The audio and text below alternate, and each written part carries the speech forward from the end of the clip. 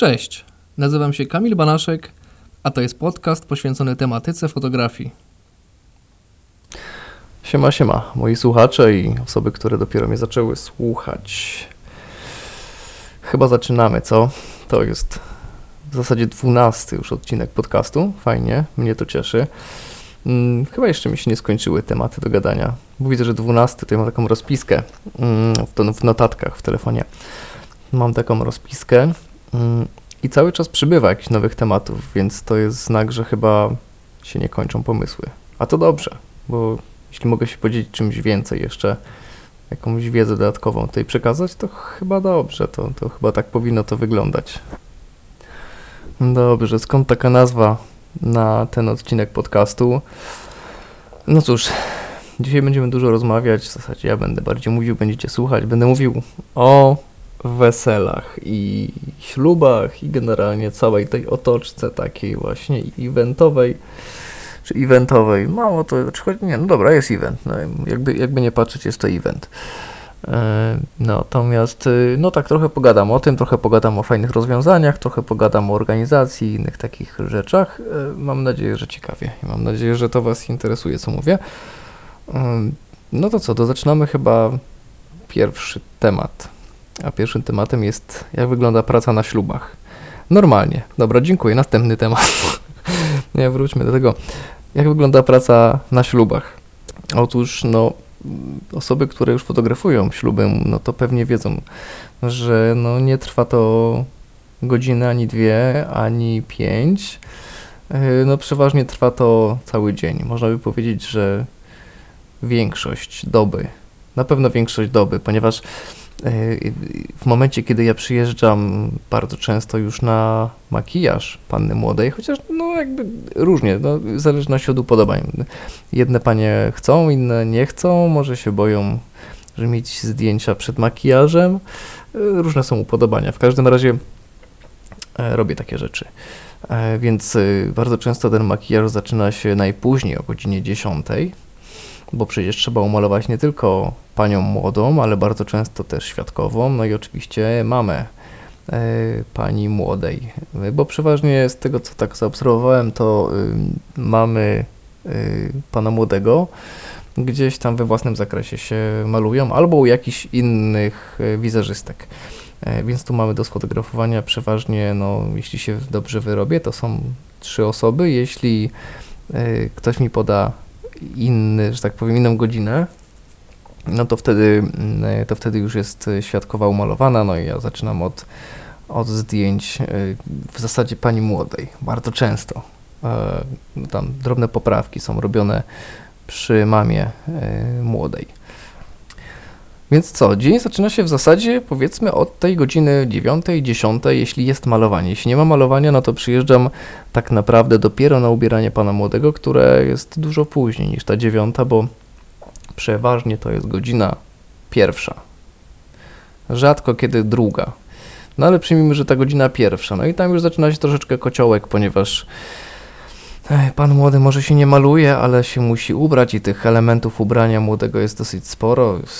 Od po prostu zwykłego ubrania się, założenia spodni, koszuli, gdzie tam jest oczywiście mucha, krawat, no mucha przeważnie, mucha, gdzie są mankiety, gdzie są różne inne jakieś tam dodatki, samo złożenie przecież poszetki, no to jest nie lada wyczyn. Na jednym z weseli ze ślubów, przygotowań w zasadzie, no można powiedzieć, że trochę polegliśmy, bo nie wiedzieliśmy jak to złożyć. Ciekawa rzecz, od razu odpaliliśmy YouTube i okazało się, że da się to zrobić, da się to łatwo zrobić, da się to nawet zrobić, tak bym powiedział, chałupniczo, nie wiem, czy to jest dobre określenie, w każdym razie po prostu tak jakkolwiek trochę włożyć tę poszetkę i ona bardzo często wygląda ładniej, niż by została złożona jakoś pieczołowicie, dokładnie w serek czy coś takiego podobnego. Ja już może teraz pominę trochę tego poszczególne etapy tych zdjęć, no bo wiadomo, to jest tego dosyć sporo, ja zaraz jeszcze może o tym tak pokrótce powiem, ale jest tego dosyć sporo i tak naprawdę to wesele cały ten dzień ślubny kończy nam się około godziny 2, czasem 3, a przecież trzeba ten sprzęt jeszcze zabrać, wrócić do domu, Zdarzało się, że nawet jeszcze byłem proszony, żeby przyjechać na poprawiny. Bardzo rzadko, naprawdę bardzo sporadycznie, ale zdarzały się takie przypadki. Więc to tak wyglądało. Zdarzyły się takie przypadki, że ślub i wesele robiłem w jednym miejscu, a poprawiny robiłem jeszcze komuś innemu, gdzieś tam dalej jechałem. Więc takie przypadki też miały miejsce. I nie powiem, bardzo mało wtedy spałem, więc jakby jest to też trochę, bym to powiedział, sport dla młodych, bo jednak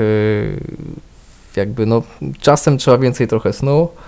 Nie mówię, że dla starszych osób, bo są osoby, które są starsze ode mnie i nieźle wymiatają w tym temacie.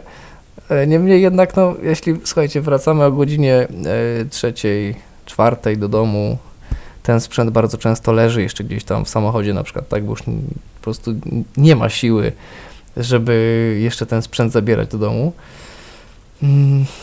No i przykładowo robię sobie, to nie można nazwać snem, robię sobie drzemkę od tej godziny 4:00 do, przypuśćmy, 10:00. No to tak na pewno to jest zawalona noc, więc trzeba się liczyć z tym, że taka jedna zawalona noc to według, że tak powiem, to ujmę mądrze. Powinienem okulary założyć, żeby to mądrze wyglądało. Nie widzicie mnie teraz. Przyjmijmy, że mam te okulary. Według naukowców jedna zarwana noc to trzeba wtedy 2 noce regularnie, normalnie odespać. Podobno. Nie wiem, ile w tym prawdy, ale tak to wygląda. Natomiast jak wygląda w ogóle praca na ślubach, wracając do tematu głównego? W zasadzie w gronie takich, bym powiedział, fotografów, filmowców, to chyba najtrudniejszym momentem dla nas, takim najbardziej stresującym, to jest kościół zwyczajnie. To jest coś, czego nie powtórzymy. Nie zrobimy jeszcze raz zdjęcia, może się uda, albo jeszcze jedno zdjęcie w tańcu, albo nie wiem, jakieś jeszcze raz poprawiny, gdzieś tam coś w tym stylu, tak? Na poprawinach, dajmy na to, tak? Zdjęcia. To są chwile, których po prostu nie poprawimy i tutaj musimy mieć już nawet nie 100% pewności, że sprzęt nie zawiedzie, że wszystko jest ok, ale też musimy mieć takie swoje wypracowane sposoby. Bez tego ani rusz. Na przykład są metody, którymi można sobie ułatwiać, bo jeśli chcemy fotografować młodych, którzy właśnie w danym momencie zakładają sobie obrączki i boimy się, że stracimy ostrość, to po prostu załóżmy jakiś szerszy obiektyw i po sprawie. Jeśli boimy się o światło, to trzeba zainwestować albo w jakieś mocne lampy, które sobie odbijemy gdzieś tam od ścian. I tutaj przestrzegam wszystkich fotografów przed waleniem lampą ze stopki. Kwadrat odległości, moi drodzy. To światło musi przebyć drogę do sufitu i odbić się od tego sufitu. Musielibyście mieć lampę o mocy chyba, nie wiem, 1000 watosekund. Jakieś w ogóle kosmiczne ilości, żeby to było dobrze doświetlone i przy niskim ISO. To bez sensu jest świecenie lampą, jak i tak macie podciągnięte ISO pod jakiś tam, 800 na przykład. To jest w ogóle taniec na głowie. To jest nonsens dla mnie. Więc już lepiej fotografować przy zastanym świetle, bo to plastyka wtedy ładniejsza. Ale wracając.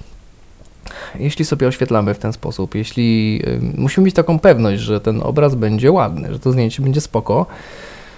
Oczywiście wiem, że są tacy fotografowie, którzy po prostu, mówiąc kolokwialnie, walną lampą w twarz i mają załatwioną sprawę. Ale czy to jest dobre? To wtedy nie jest fotograf, tylko w mojej opinii, ja przepraszam, że może ktoś będzie urażony teraz, ale to jest przystawka do aparatu wtedy. I taka przystawka bierze niemałe pieniądze za zdjęcia, a to powinien aparat brać pieniądze, bo to on większą robotę wykonał. Taka sytuacja. Więc moment właśnie fotografowania przy przysiędze. To jest chyba najbardziej stresujące dla fotografów. Dla filmowców podobno też. Jest takie nawet powiedzonko, że tam już po kościele to już wszystko idzie z górki. I faktycznie, czasami jeszcze te bramki, co są po drodze, albo na sali pierwszy taniec. To jest taki moment troszeczkę też stresujący, bo czasami może się zdarzyć tak, że para młoda robi jakiś układ taneczny i na przykład w momencie, kiedy mają się trzymać za ręce, ale jakby rozłożyć, jakąś figurę zrobić, to nagle na przykład zawsze coś się może dziwnego wydarzyć i mówiąc dziwne, ja mówię o tym, że na przykład jakiś wujek może podbiec z telefonem, bo jego aparat jest ważniejszy od mojego i to nieważne, że później mu wyślą te zdjęcia, nie wiem, na Dropboxie, serwerze, nie wiem, cokolwiek. Jego zdjęcia są ważniejsze.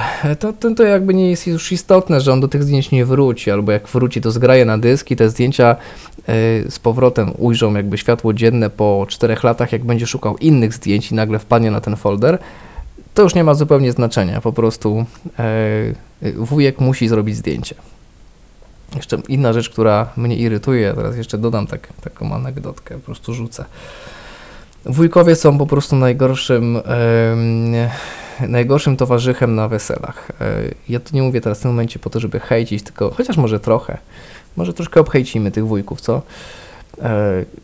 Ja przeważnie fotografuję na sali w ten sposób, że mam porozstawiane lampy i te lampy bardzo często są na fotoceli, więc w momencie, kiedy padnie błysk, wszystkie lampy się wyzwalają. Te lampy też potrzebują trochę czasu, żeby się z powrotem naładować do kolejnego błysku i zdarza się czasem tak, że jakiś wujek zrobi zdjęcie, pokręci głową, że mu chyba nie wyszło, bo chyba coś za jasne, natomiast ja jestem biedniejszy o jeden błysk, który mogłem wykorzystać na fajny moment, bo młodzi właśnie coś teraz robili. No więc podchodzę do tego wujka i mówię, wie pan, to jest taka i taka sytuacja, proszę mi nie zabierać błysku, później młodzi się ze mną będą rozliczać, a nie z panem za zdjęcia, więc jakby no taka drobna prośba. I ten wujek, tak, dobrze, ja się odwracam, a on znowu robi pstryk. Myślę sobie, co jest? Więc zdarzają się takie przypadki. To jest dosyć zabawne w sumie, bo można tak grochem o ścianę, ale jednak tak.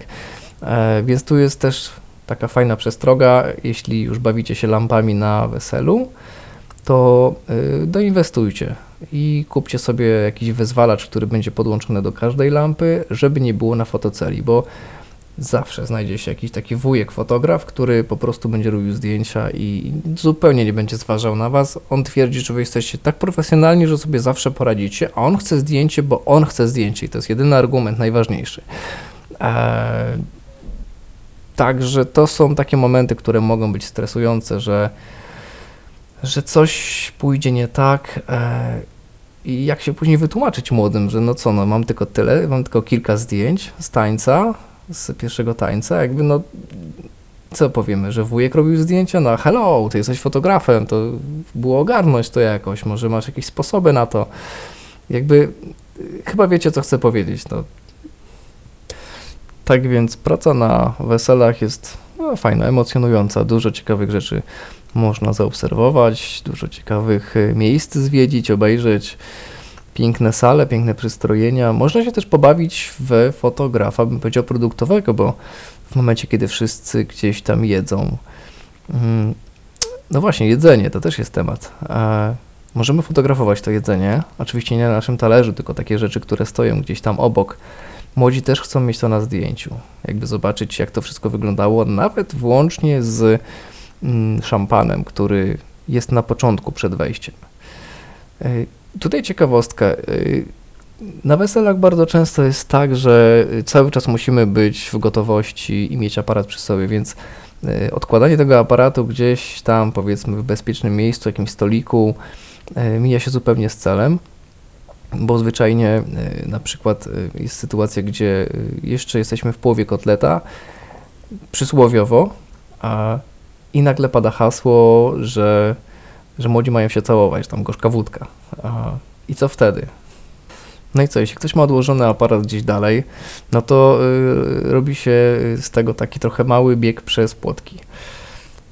Więc nie polecam za bardzo, można się nieźle przy tym wywalić. Gdzieś, jeśli jest na przykład śliska podłoga, a już raz tak miałem, że była śliska podłoga. Oczywiście wywaliłem orła, ale to zupełnie przy zupełnie innych okolicznościach. Natomiast jak to wygląda w praktyce? No mówię, jesteśmy w gotowości, więc czasami w połowie kotleta pojawia się hasło, no i musimy biec tam do młodych, do ich stolika i robić zdjęcia. No tak wygląda ta praca. Są momenty, gdzie można sobie usiąść, odpocząć chwilę. Są momenty, w których w ogóle nie trzeba fotografować, więc jeśli znamy tych ludzi, możemy sobie podejść, porozmawiać z nimi. To jest też marketingowo dobry moment, żeby na przykład porozmawiać, zapytać, czy ktoś nie ma jakichś imprez niebawem, może jakąś wizytówkę podrzucić. Ja myślę, że tutaj nie powinniśmy się za bardzo krępować ani stresować, że to jest coś, co nie wypada. Jak najbardziej wypada, to nawet dobrze wygląda w oczach tych ludzi, że mamy przerwę i sobie robimy jeszcze marketing. I to też dobrze wygląda, nikt złego słowa nie powie wtedy. A coś dalej się stanie z tymi wizytówkami? Miejmy nadzieję, że przyniosą jakieś owoce. Najczęściej przynoszą. Czasami gdzieś tam wpadną w tak zwaną czarną dziurę albo do pralki trafią, ale przeważnie to działa. Więc to jest dobry moment, żeby właśnie się zareklamować komuś. Ludzie też są ciekawi, co się fotografuje, więc jeśli się gdzieś tam pogada, gdzie jakiś wujek powie, że kiedyś fotografował i tak, też się zajmował fotografią. I to jest dobry moment, żeby podrzucić też wizytówkę, bo taki wujek może i mówi o tym, że kiedyś fotografował, ale zaraz może gdzieś tam na przykład jakąś swoją córkę za mąż wyprawiać albo coś w tym stylu. Warto o tym pomyśleć. Absolutnie nigdy nie wiadomo, co się wydarzy, co może nas spotkać w życiu, więc warto takie rzeczy robić. I teraz taki trochę temat na rozluźnienie, ale też zawierający się w ślubach. No słuchajcie, na przykład na takie imprezy zawsze zabieram ze sobą perfumy. Pytanie dlaczego? Jedna z części mojego marketingu, czyli zapamiętywanie mnie nie tylko na zasadzie dobrego wrażenia, bo zawsze staram się być takim, że jestem takim miłym gościem, ale staram się być takim, to jest impreza, to też trzeba troszeczkę inaczej podejść do tego. To jest nie tylko ślub, ale też taka fajna impreza, ludzie się czują wyluzowani, czasami też niektórzy mają taki wentyl spuszczony, że jest wesele, można się wyszaleć, można czasem troszeczkę się, może to złe słowo, ale powygłupiać trochę, jakby panuje jakieś takie rozluźnienie w atmosferze. Więc jeśli jestem zapamiętany jako wesoły, fajny gościu, to już fajnie. A jeśli jeszcze poprzez woń jestem zapamiętany jako taki schludnie ubrany, ładnie pachnący facet, który robi zdjęcia, to też będę przez to dobrze kojarzony. I tu polecam Wam się właśnie troszkę odświeżać, poperfumować. Absolutnym faux pas jest coś takiego, jeśli ktoś na przykład używa dezodorantu zamiast antyperspirantu i na przykład po zdjęciach w kościele, które są stresujące, zaczyna niezbyt przyjemnie pachnieć. Od razu to powoduje negatywne uczucia i nawet jeśli będziemy super sympatyczni, to jednak to się rzuci na naszą, bym powiedział, reputację, generalnie nasz wizerunek. To nie wygląda dobrze, jak jest śmierdzący gościu. To nie jest marketingowe, to nie jest nawet przyjemne w takich interpersonalnych jakichś kontaktach. Więc tak, zabieram ze sobą perfumy. Jakie to są perfumy? To już zależy od nastroju. Podejrzewam, że większość osób tak ma, że właśnie gdzieś tam nastrój generuje, jakie perfumy zabierze ze sobą. Na pewno nie żrące, na pewno nie jakieś takie ciężkie, duszne. To odradzam od razu, bo ludzie na weselach oczywiście perfumują się mocno, ale jednak fotograf to jest osoba, która się mu rusza. Jeśli się będziemy perfumować już na weselu, to osoby, które się perfumowały przed tym weselem, czyli goście, im troszeczkę już zwietrzały te perfumy, natomiast my będziemy mocno pachnieć, plus jeszcze to, że jesteśmy lekko zgrzani. I to jest taka mieszanka, że jednak ten dobry, pozytywny zapach może się okazać przytłaczający, więc warto o tym pamiętać. Lekkie, przyjemne zapachy, wesela są zazwyczaj gdzieś tam około okresu letniego albo w okresie letnim, więc te zapachy też powinny być przyjemne, cytrynowe, fajne. Tak mi się przynajmniej wydaje z tego, co tak kojarzę. Generalnie lekkie zapachy. To dobrze zawsze działa. I takie coś praktykuję, moi drodzy. Dobrze, kolejny temat, który sobie tutaj wypisałem, to jest głód. Tak, niestety tak. Każdy z nas musi kiedyś jeść i niestety każdego z nas kiedyś dopadnie głód. Najgorzej, kiedy musimy być sprawni, myślący i dopada nas ten głód. To wtedy nie za dobrze chyba. Natomiast jak sobie z tym radzić? Słuchajcie, ja przeważnie zawsze w samochodzie mam jakiś batonik, czekoladę, coś, co pozwoli mi chociaż na chwilę doładować się, nie wiem, jedzeniem, cukrem, czymkolwiek. Bardzo często w plecaku fotograficznym również zabieram ze sobą jakiegoś batona, takiego, którego na szybko można zjeść. Jakiś mały, no nieduży baton, który trochę mnie doładuje energią. I teraz pytanie, dlaczego? Otóż przygotowania. Później trzeba gnać do młodego. Następnie szybko lecieć do panny młodej. Tam jest później błogosławieństwo. Po błogosławieństwu od razu szybciutko lecimy do kościoła, gdzie musimy być wcześniej w ogóle niż goście, więc zaczynają się troszkę schody. Nie wiadomo gdzie, kiedy, jak zjeść. Nie ma za bardzo w niektórych miejscach nawet sklepu. Do tego sklepu też się trzeba zatrzymać. Bardzo często jest jakaś kolejka, później trzeba jeszcze się zapłacić po prostu, tak, czy jakąś kartę, czy pieniądze wyjąć. To generuje czas, no i nie zawsze ten czas mamy, więc nie ryzykujemy, więc jedziemy na głodniaka. No bardzo niedobrze. Nie polecam robienia zdjęć na głodno, bo zaczynamy myśleć o tym głodzie, a nie o fotografii. Także jesteśmy już w tył o dobre pomysły. Znaczy może nie wszyscy, ale jakby na swoim przykładzie to mówię, że tak to działa. Więc tutaj bardzo często posiadam przy sobie właśnie jakiegoś batoniarza, którego mogę zjeść na prędkości. I tutaj przykład, ostatnio właśnie wykorzystałem tę możliwość. Zjadłem takiego batona w drodze właśnie od pana młodego, właściwie od pana młodego do kościoła jechaliśmy. I w drodze po prostu na szybkości zjadłem. W zasadzie to go można powiedzieć, że połknąłem. Wessałem go, a nie zjadłem. Tak na szybko jadłem. Ale pomógł. I tak naprawdę zalepił tę dziurę głodu aż do momentu rosołku na sali. No i tu warto pamiętać, że jednak ten rosołek to też nie jest taki rosołek, ponieważ w połowie rosołku się odrywamy, bo tam znowu jakiś buziak, bo tam jakiś gorzko, później wracamy do tego rosołku i też w zasadzie za chwilę się odrywamy, bo na przykład jakiś wujek wyskoczy z pomysłem, że teraz będzie wiwatował i będzie z kieliszkiem biegał po gościach i rozlewał i tam pił z nimi i krzyczał, żeby młodzi się znowu całowali, więc znowu lecimy po ten aparat i znowu jemy na raty i dlatego wożę ze sobą batony.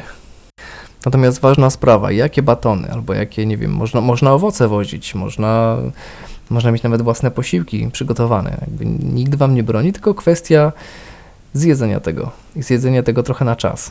Więc to nie jest może przyjemne. Natomiast batony ja przestrzegam przed takimi super słodkimi batonami, jakimiś oblanymi, nie wiem, czekoladą czy coś, bo to jest zwyczajnie cukier, który może was niestety zamulić.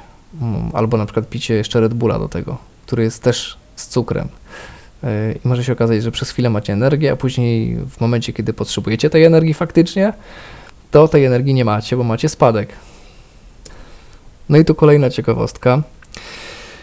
Z racji tego, że to jest jakby sport wymagający sprawności, no fotografia ślubna nie jest łatwą fotografią. Z racji niewyspania albo stresu, chyba bardziej stresu, troszeczkę skacze ciśnienie. I czasami jest ono na tyle w moim przypadku problematyczne, że po prostu mam ze sobą takie prochy na zbicie ciśnienia. Takie po prostu. W razie czego? Dobrze jest mieć ze sobą taką mini apteczkę. Słuchajcie, nigdy nie wiadomo, co nas dopadnie. Może w trakcie na przykład zdjęć dopaść nas rozwolnienie i wtedy jest problem. Ktoś by mógł powiedzieć, można się przygotować na to jakby wcześniej w domu, albo nie jeść jakichś dziwnych rzeczy. No dobra, okej, można nie jeść, ale podczas wesela można zjeść coś, co na przykład było niekoniecznie świeże i my zareagowaliśmy źle na to. No i zaczyna się bieganie do łazienki, a tutaj jednak trzeba zdjęcia robić, więc tak, warto mieć ze sobą taką mini apteczkę. Natomiast co ja jeszcze mam ze sobą na takich weselach? Jak żeby co innego, no słodzik. Słuchajcie, zwykły słodzik, chyba z aspartamem. Ja wiem, że teraz niektórzy się odezwą i powiedzą, on zabija w ogóle. Słodzik, pokaż jak zabijasz. Słodzik nie zabija. To branie słodzika w nadmiernych ilościach zabija. Ale też raczej nie, ponieważ to jest substancja w dużej mierze nietrawiona przez nasz układ trawienny, więc po prostu wylatuje z nas. Gdzie to nie powiem. Natomiast tak, mam ze sobą zawsze słodzik, ponieważ No jakby na weselach lubię wypić, ale nie gorzałe, tylko herbatę. Jak są automaty, to bardzo często piję gorącą czekoladę. To tak jakby robię sobie taki dzień dziecka na weselach. Po prostu gorąca czekolada i czasami nawet podwójna gorąca czekolada. Jeśli jest taka możliwość, jeśli nie, no to po prostu piję herbatę, czasem jakąś kawę, no ale kawa wiadomo jest gorzka, więc fajnie jest sobie ją dosłodzić. No i na takie okazje jestem przygotowany. Taki trochę jak Rambo, obładowany, wiecie, tutaj baton, tutaj słodzik i tam coś jeszcze, jakaś butla z izotonikiem, mógłbym coś takiego jeszcze wozić. Także tak to wygląda. A teraz trochę mniej przyjemny temat, moi drodzy, bardzo poważny temat, bym powiedział nawet. Ja tu mam zanotowane, że sprzęt na zapas i po co. No i tutaj jest ciekawostka, ponieważ no, można by powiedzieć, że okej, dobra, sprzęt na zapas jest niepotrzebny, bo przecież mam jeden aparat, on dobrze działa, po co mi drugi? No niekoniecznie, ponieważ miałem taki przypadek, robiłem dosyć poważną sesję i w pewnym momencie aparat mi chrupnął. A nie to, że się złamał, absolutnie, po prostu później po naprawie mi powiedzieli, że coś się zepsuło na płytce ładującej, znaczy tej, która przekazuje po prostu prąd z baterii na płytę tą główną aparatu, przez co aparat się nie chciał włączyć, po prostu nie było prądu. Naprawa mnie kosztowała chyba ponad 400 zł, prawie 500 bodajże, ale to tak przez mgłę widzę. Natomiast na szczęście miałem drugi aparat przy sobie i wybrnąłem z sytuacji. No, akurat przy okazji jeszcze się okazało, że ten drugi aparat, on w zasadzie był wyższej klasy, chociaż ja miałem do niego taką trochę awersję wtedy. Okazało się, że robi znacznie ładniejsze, lepsze zdjęcia niż ten poprzedni. Ja mogę powiedzieć, co to za aparaty. Oczywiście Canony. Ja już od dłuższego czasu jestem związany z Canonami. Natomiast no, to był 1DS Mark III, ten, który się zepsuł. Po prostu chyba już chrupnął ze starości zwyczajnie. Natomiast szybciutko przełożyłem kartę do prawie podobnego, bo 1D Mark III, tylko że z S-ką, ten 1DS. No, on się charakteryzuje tym, że ma pełną klatkę, że ma chyba 22 miliony pikseli, czy 24? Chyba 22, o ile dobrze pamiętam. Nieistotne, jest świetny po prostu, w swoim rodzaju jest świetny. W zupełności wystarcza do nawet komercyjnych działań. Ktoś by mógł powiedzieć, ale są takie, które mają 36, on mówi, a są takie, które mają 80 megapikseli, a ostatnio nawet Phase One wypuścił matrycę, która ma 150 i co teraz, kolego? To nie ma znaczenia. Ilość pikseli według mnie to jest kwestia podyktowana przez klienta. Jeśli mówi, że zdjęcie będzie na billboard, to po prostu idziecie do wypożyczalni i bierzecie Phase One'a. A jeśli mówi wam, że zdjęcia będą publikowane, może jakąś broszurę zrobią, ale będą głównie publikowane na stronie www albo na Instagramie, to wierzcie mi, nie musicie wydawać 15-20 tysięcy na aparat albo wypożyczać jakiegoś drogiego aparatu, tylko po prostu normalny, prawilny sprzęcik, który może mieć nawet 8 megapikseli i to też świetnie zadowoli klienta. No może 8 to przesadziłem, ale myślę, że 12 to jest taki dolny próg i to z dużym powodzeniem. No, w każdym razie wracając do tematu alternatywnego sprzętu, warto mieć, bo uwierzcie mi, nie znacie dnia ani godziny, kiedy wam sprzęt zwyczajnie chrupnie. I to mówię z własnego doświadczenia, ponieważ to mi się już 2 razy zdarzyło. To samo dotyczy obiektywów. Warto jest mieć, może nie tak, żeby mieć 250 ze sobą, ale wozić na sesję zestaw obiektywów. Ja wiem, że większość z was wozi i ma to na uwadze, no bo wiadomo, różne obiektywy się w ogóle przydają przy sesji. Czasami nie wiesz, czy przypadkiem na przykład szerszy obiektyw nie sprawi się lepiej w danych okolicznościach. Okej, w porządku. Tutaj też ciekawostka dla osób, które kupiły aparat w leasing. Przestroga. Fajnie, że w leasing. Dobrze, że myślicie rozsądnie o pieniądzach i że inwestujecie w ten sposób. Później zawsze można ten aparat sprzedać, zrobić wykup i sprzedać go. i jeszcze jakby odzyskać część swoich pieniędzy i zainwestować w kolejny aparat, może nowszy jakiś, albo odłożyć na jakieś konto, z którego będą pociągane te kolejne raty. Natomiast dobrze jest mieć 2 takie aparaty, więc jeśli macie możliwość na przykład po super okazyjnej cenie, biorąc 2 aparaty, dostać ten leasing, to ja bym polecał. Może być tak, że drugi aparat będzie mało używany i sprzedacie go prawie jak nówkę później. Natomiast, no, słuchajcie, dobrze jest mieć takie coś. No i właśnie, bezpieczeństwo. Może teraz pomówmy trochę o bezpieczeństwie, ponieważ robimy te zdjęcia na ślubie, no i na weselu i to są momenty, które, tak przeanalizujmy sobie, to są momenty, które już się raczej nie powtórzą. Nie możemy ich jeszcze raz zrobić, nie możemy powiedzieć przy życzeniach, na przykład przed kościołem, że wiecie co, słuchajcie, bo tam jedno zdjęcie wyszło nieostre, jakbyśmy mogli je powtórzyć, co, chodźmy jeszcze raz, weźmy tego księdza, zrobimy jeszcze raz fotkę. No raczej nie, tego nie możemy zrobić, więc jak się zabezpieczyć przed utratą zdjęć? Pierwsza podstawowa sprawa to w bardziej profesjonalnych jakichś egzemplarzach aparatów zawsze jest jeszcze drugi slot na drugą kartę. Korzystajmy z tego. Serio, warto doinwestować troszeczkę, bo później jak będziecie musieli zwracać pieniądze klientowi za to, że coś wam na przykład się nie udało na karcie, chociaż rzadko to się zdarza, ale warto jest mieć taką pewność. No to wiecie, to będzie wtedy słabo, tak? Lepiej jest dopłacić, kupić dodatkową kartę, która aktualnie są w ogóle mega tanie te karty i w ten sposób kupujemy sobie chyba taki spokój ducha. I to jest jedna z metod.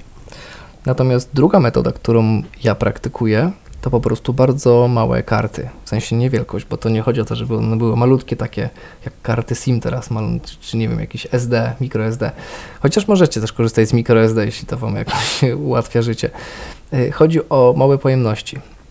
Ja staram się fotografować na 16, bo to jest akurat ilość miejsca, które potrzebuję na przykład na zdjęcia do błogosławieństwa, czyli zdjęcia pani młodej, zdjęcia pana młodego i błogosławieństwo. I tu już jest inna karta, ja ją wyjmuję i wkładam do takiej kieszonki w moim plecaku.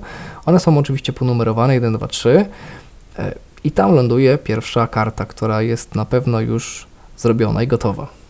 Z kolejnych, bym powiedział, elementów, etapów takiego ślubu schodzą kolejne karty, więc ja też mam taki luz na głowie, że nie skończy mi się zaraz karta, że mogę swobodnie fotografować. To jest bardzo, bym powiedział, komfortowe podejście, bardzo odciążające głowę, że mam luz, bo przecież na 16-gigabajtowej karcie z pewnością zrobię cały ślub, tą całą ceremonię i oczywiście zrobię zdjęcia z życzeń, co jest również ważne. No i wtedy karta również ląduje w plecaku. Szybko przekładam na kolejną 16-gigabajtową kartę albo 32, jeśli wiem, że więcej czasu spędzę na sali, to wtedy 32 włączam do aparatu. No i mam komfort. Mam zwyczajnie komfort, że te zdjęcia są bezpieczne. Te karty leżą już w plecaku, nie muszę się martwić, że coś się stanie, że na przykład niechcący skasuję wszystkie zdjęcia albo niechcący mi się gdzieś tam kliknie przycisk od formatowania karty, więc myślę, że to jest mądre rozwiązanie.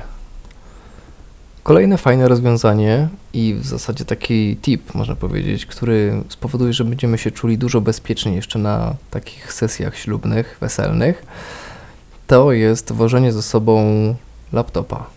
Ja wiem, że to może niektórych dziwić, ale to jest bardzo mądre rozwiązanie. Tym bardziej, jeśli mamy jakiś mały laptopik, który po prostu gdzieś tam sobie będzie powolutku zgrywał te zdjęcia. To jest świetne rozwiązanie, ponieważ gdzieś w jakimś bezpiecznym miejscu wydzielonym do tego, na przykład na sali weselnej, oczywiście nie na widoku, bo to by źle wyglądało, ale stawiamy sobie tego laptopa. Może nawet jesteśmy w stanie dostać jakiś pokój, mały pokoik na to, albo po prostu jakieś miejsce, gdzie możemy te zdjęcia zgrywać. Obsługa jest bardzo przyjazna i zawsze może pomóc w tym.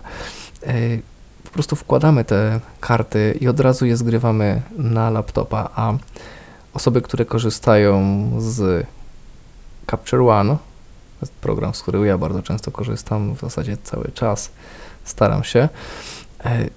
Ten program ma taką opcję, taką funkcję, że zgrywa zdjęcia, których jeszcze nie ma na dysku.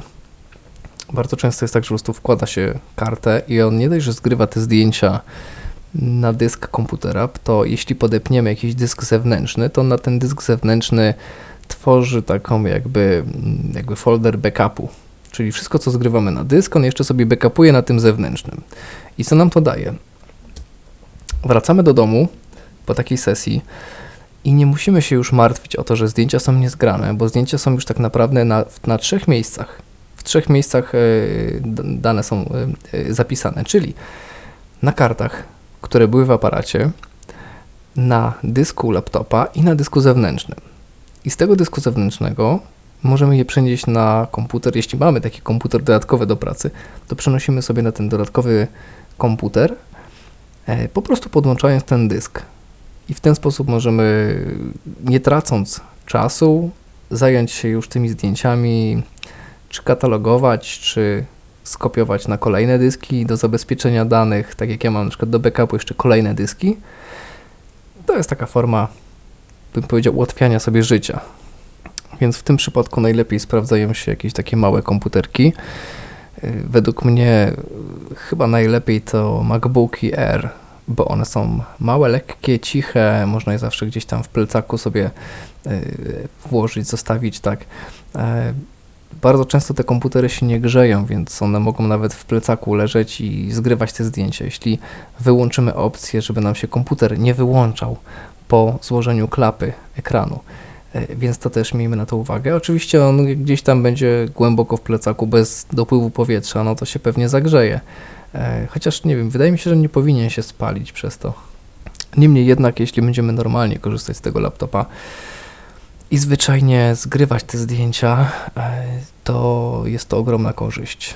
I tutaj każdemu polecam. Oczywiście bieganie z jakimś na przykład 15-17 calowym laptopem na sali weselnej to jest absolutny absurd i starajmy się tego laptopa mieć gdzieś z dala od gości, bo zawsze ktoś podejdzie, sobie popatrzy, może nam niechcący coś kliknie, może nam coś przełączy, skasuje, czasem ktoś go tam przywita tak, że mu się, przypuśćmy, drink wyleje nam na laptopa. Goście nie będą dbać o to, czy nam się coś wyleje, czy nie wyleje nam się na laptopa. Wychodzą z założenia, że to my musimy pamiętać o tym naszym sprzęcie i dbać o niego. Oni są na weselu i oni się chcą dobrze bawić. Ich jakby nic więcej nie interesuje, nawet jeśli mieliby nam stratować ten nasz sprzęt. Oczywiście później powiedzą, ojejku, przepraszam, natomiast jakby może się okazać, że my przez to przepraszam, jesteśmy w plecy ileś tam tysięcy, więc tu przestrzegam, żeby jednak mieć tego laptopa gdzieś schowanego. Natomiast z fajnych ciekawostek mogę powiedzieć, że na przykład na moim telefonie mam coś takiego jak dodawanie, znaczy każdy ma kalendarz i dodawanie wydarzeń, ale ja mam coś takiego u siebie, że w notatkach, które mogę tam prowadzić, jeszcze dodatkowe takie, wpisuję sobie imię, nazwisko i telefon do tej osoby. I tych telefonów mogę kilka wpisać, plus jeszcze jakieś ewentualne dodatkowe dane. Na przykład numer, żeby odblokować furtkę, przypuśćmy, idąc do młodej. To jest bardzo dobra rzecz. Dlatego, że czasami jakby nie wiemy, na co trafimy. Ja miałem taki przypadek, gdzie zbłądziłem, bo pojechałem do złego parku, próbowałem się dodzwonić do młodych, którzy oczywiście z racji tego, że byli w kościele, to wyciszyli te swoje telefony.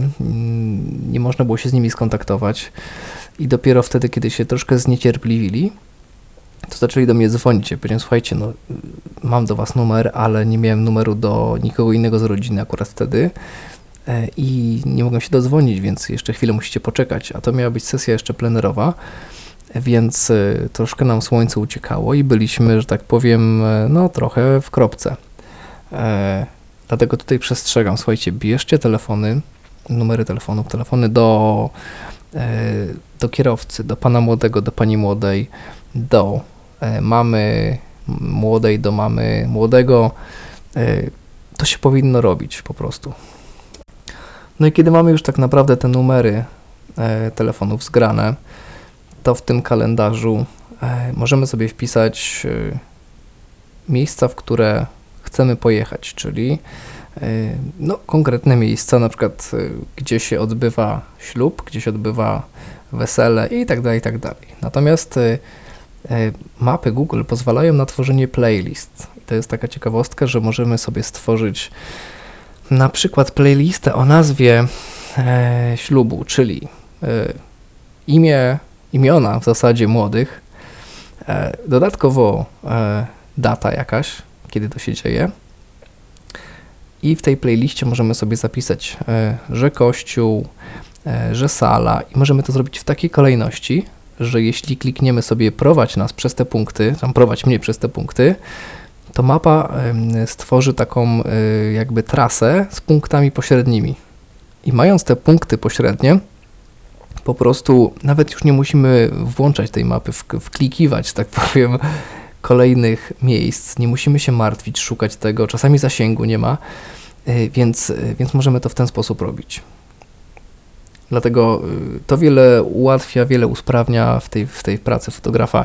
Tworzenie takich playlist, takich list miejsc jest bardzo pomocne i to zazwyczaj w moim przypadku ja robię zawsze na spotkaniu z młodymi. Także fakt faktem, zaliczkujemy się wtedy, ale bardzo często też właśnie wgrywam sobie do mapy, do playlisty te poszczególne miejsca i przy nich jeszcze jestem w stanie pokazać im, czy to jest na pewno to miejsce, czy to jest na pewno ta lokacja, bo czasami zdarza się, że coś, co jest wpisane do Google, może się gdzieś tam jakieś słowo przekręcić i mogę pojechać na przykład w zupełnie inne miejsce.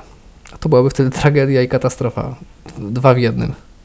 No i właśnie, przed chwilą powiedziałem, że w przypadku braku internetu, tak, co wtedy? Słuchajcie, tutaj też przestroga. Jestem akurat człowiekiem, który wszystko musi mieć dopracowane, dopieszczone idealnie, więc ja polecam też ściągnąć sobie nawigację o nazwie Here Maps. Jest ona dostępna w zasadzie i na Androidy, i na iOSy, więc z powodzeniem pobierzecie sobie ją. A dlaczego akurat taka mapa? To jest mapa darmowa, do której ściągamy sobie mapy, w zasadzie nawigację, jakiego chcemy miejsca na świecie. Wszystkie drogi są. Tylko jaka jest zaleta tej mapy? Ja wiem, że na Google też można sobie ściągnąć na przykład mapę Polski. Ok, w porządku. Natomiast ta mapa działa offline. Po prostu wgrywamy sobie ją, wgrywamy mapę, wgrywamy język, który ma czytać i nawet jak nie mamy internetu, ta mapa zawsze znajdzie dojazd.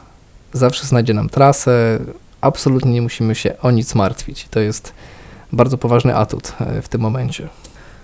Dlatego uważam, że jeśli macie duże miejsca na telefonie, to warto wygospodarować sobie część tego miejsca właśnie na ściągnięcie mapy Polski, czy tam, gdzie właściwie stacjonujecie, mapy tego kraju na Google, żeby mieć tę mapę ściągniętą. Oczywiście ona się może aktualizować, ona może dościągać sobie jakieś dane dodatkowe, wiadomo, jak każda mapa, ale dobrze jest być zabezpieczonym, czyli w zasadzie mieć backup nie tylko w postaci drugiego aparatu, ale też drugiej nawigacji.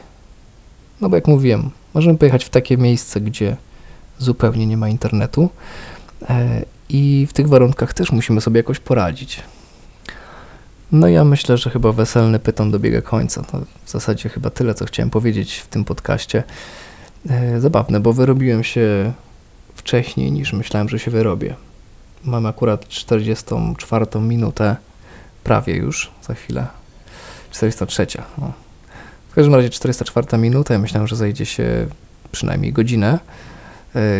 Chyba szybko mówiłem, tak mi się wydaje, szybko i sprawnie omówiłem te tematy, które chciałem Wam przekazać. Mam nadzieję, że przyniesie Wam to jakieś korzyści, da Wam jakieś nowe pomysły i skorzystacie na tym, co tutaj mówię no i chyba tyle. No. Dzięki za wysłuchanie i do usłyszenia w zasadzie w następnych odcinkach podcastu.